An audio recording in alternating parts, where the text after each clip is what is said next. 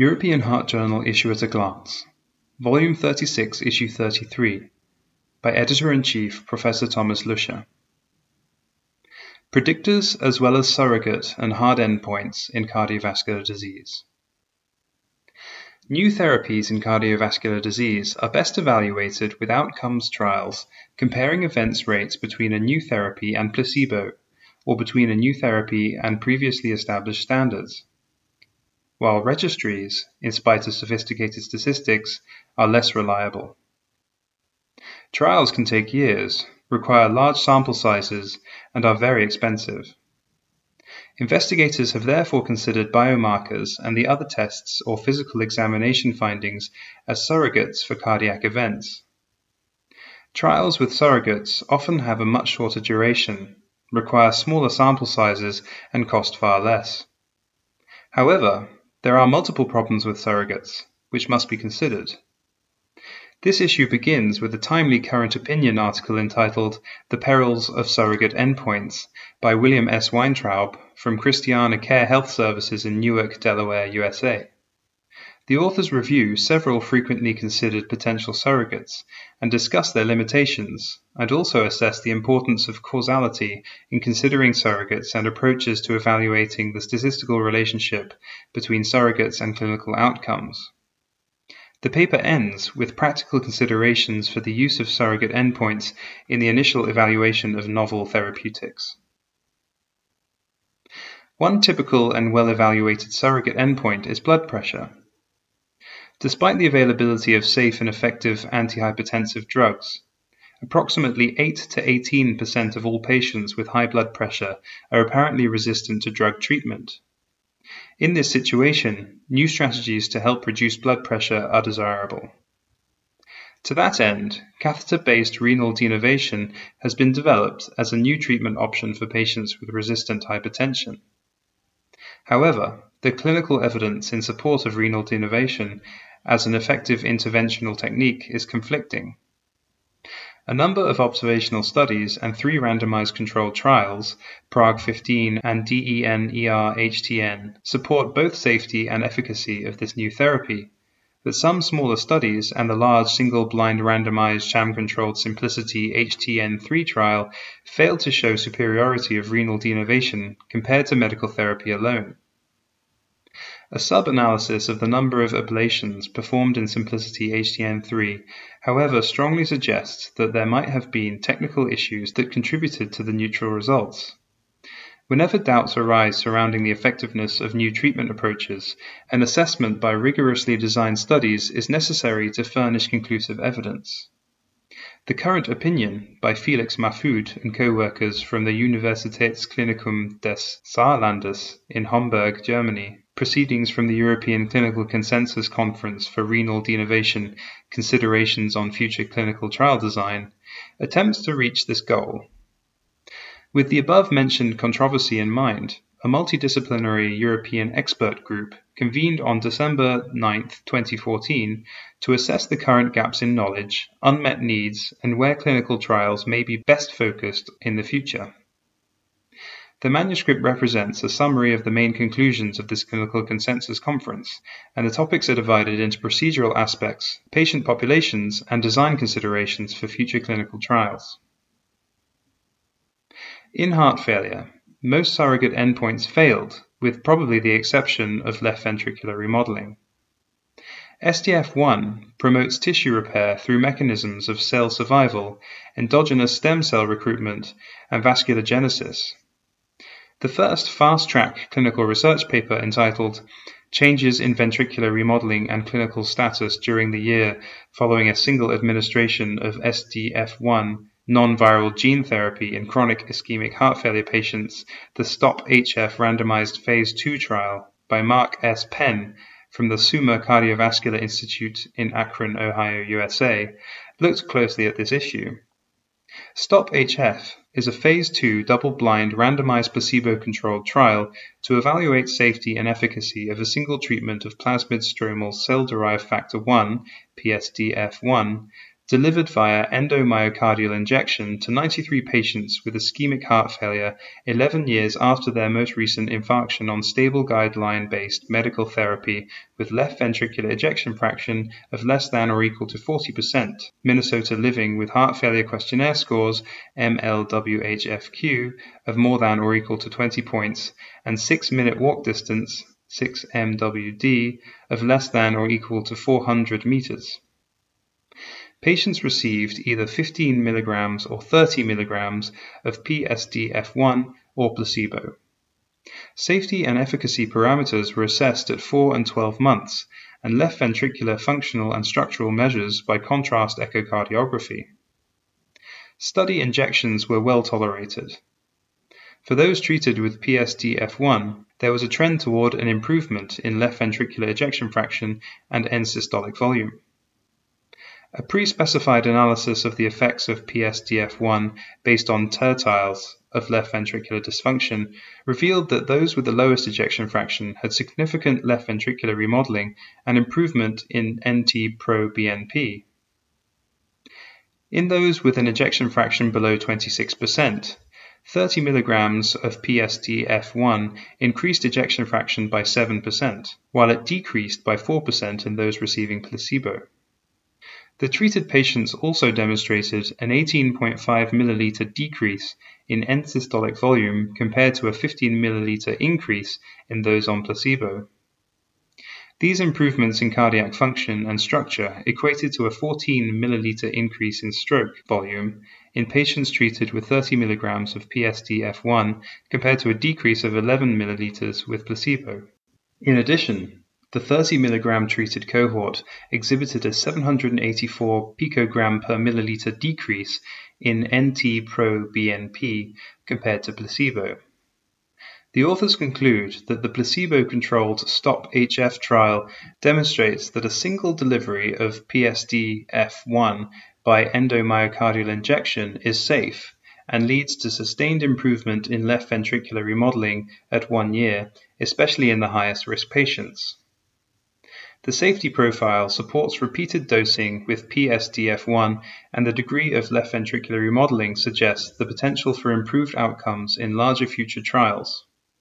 The results of this pilot study, focusing on surrogate endpoints, are critically discussed in an editorial by Francisco Fernández Avilés from the Hospital General Universitario Gregorio Marañón in Madrid, Spain. Pathological cardiac hypertrophy is another major surrogate endpoint that predicts the development of cardiac diseases.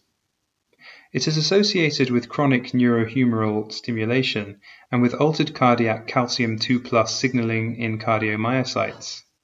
In the second paper, Mark Freischel and colleagues from the University Clinic in Heidelberg, Germany, entitled Background Calcium 2+ Entry Pathway Mediated by TRPC1/TRPC4 is critical for development of pathological cardiac remodeling, investigated the role of TRPC proteins that form agonist-induced cation channels in calcium 2+ homeostasis in cardiomyocytes during fast systolic calcium 2+ cycling and neurohumoral stimulation, leading to hypertrophy. In a systemic analysis of multiple knockout mice using fluorescence imaging of electrically paced adult ventricular cardiomyocytes and manganese 2+ quench microfluorimetry, the authors identified a background calcium 2+ entry pathway that critically depends on TRPC1/C4 proteins.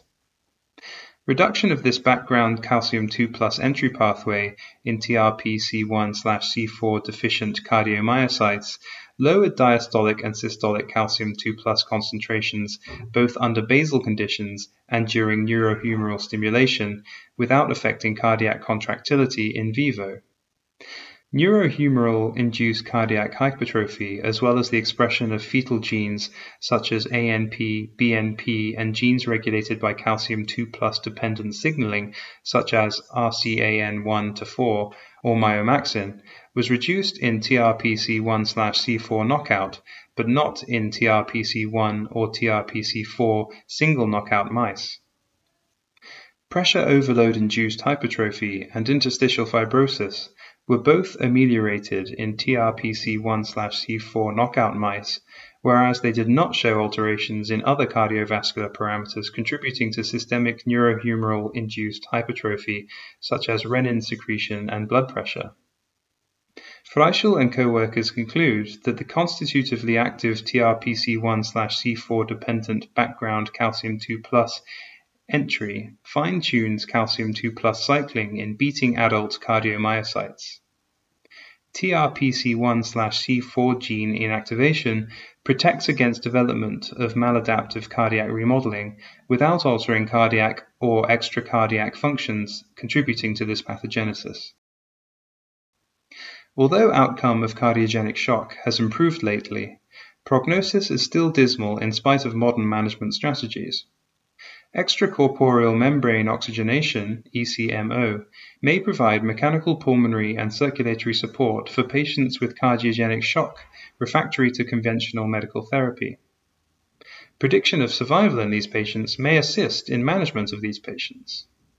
In the third clinical research paper, Predicting Survival After ECMO for Refractory Cardiogenic Shock, the Survival After Veno-Arterial ECMO SAVE score, Mathieu Schmidt and colleagues from the Medical Intensive Care Unit in Paris, France, aimed to identify pre-ECMO factors that predict survival from refractory cardiogenic shock requiring ECMO and create the Survival After Veno-Arterial ECMO SAVE score. To that end, patients with refractory cardiogenic shock treated with veno-arterial ECMO were extracted from the Internal Extracorporeal Life Support Organization Registry. Multivariable logistic regression was performed using bootstrapping methodology with internal and external validation to identify factors independently associated with in-hospital survival. Of 3,846 patients with cardiogenic shock treated with ECMO, 42% were alive at hospital discharge. Chronic renal failure, longer duration of ventilation prior to ECMO initiation, pre-ECMO organ failures, pre-ECMO cardiac arrest, congenital heart disease, lower pulse pressure and lower serum bicarbonate were risk factors associated with mortality. Younger age, lower weight, acute myocarditis, heart transplant, refractory ventricular tachycardia or fibrillation, higher diastolic blood pressure, and lower peak inspiratory pressure were protective. The SAVE score was created and externally validated in an Australian population of 161 patients and showed excellent discrimination with an area under the curve of 0.90. The authors conclude that the SAVE score may be a tool to predict survival for patients receiving ECMO for refractory cardiogenic shock. Stroke is considered a hard endpoint and relevant both for mortality and quality of life of patients. In patients with atrial fibrillation, the direct oral anticoagulants have shown similar, and in part even better, protection from stroke as compared to vitamin K antagonists. Interestingly, in the ENGAGE-AF-TIMI 48 trial, the higher dose edoxaban regimen had a similar incidence of ischemic stroke compared to warfarin, whereas a higher incidence was observed with the lower dose regimen. In the fourth fast-track clinical research paper entitled Edoxaban versus Warfarin in Patients with Atrial Fibrillation on Amiodarone, a subgroup analysis of the ENGAGE-AF-TIMI 48 trial, Jan Steffel and colleagues from the University Heart Center in Zurich, Switzerland, provide a pre-specified exploratory sensitivity analysis on this issue. Of note, amiodarone increases edoxaban plasma levels via P-glycoprotein inhibition. The study was therefore performed to determine the effect of amiodarone on the relative efficacy and safety profile of edoxaban. At randomization, 12% of the patients had received amiodarone. The primary efficacy endpoint of stroke or systemic embolic event was significantly lower with the lower dose regimen compared with warfarin in amiodarone-treated patients than patients not receiving amiodarone, with a hazard ratio of 0.60. In patients randomized to high-dose edoxaban, no such interaction for efficacy was observed. Major bleeding was similar in patients on low-dose and high-dose edoxaban as compared to warfarin, independent of amiodarone use. The authors conclude that the patients randomized to the low-dose edoxaban treated with amiodarone at the time of randomization demonstrated a significant reduction in ischemic events versus warfarin as compared to those not on amiodarone, while preserving a favorable bleeding profile. In contrast, amiodarone had no effect on the relative efficacy and safety of HDE. This paper is accompanied by a thoughtful editorial by David Koenen from the University Hospital Basel in Switzerland. The editors hope that this issue of the European Heart Journal will find the interest of its readers.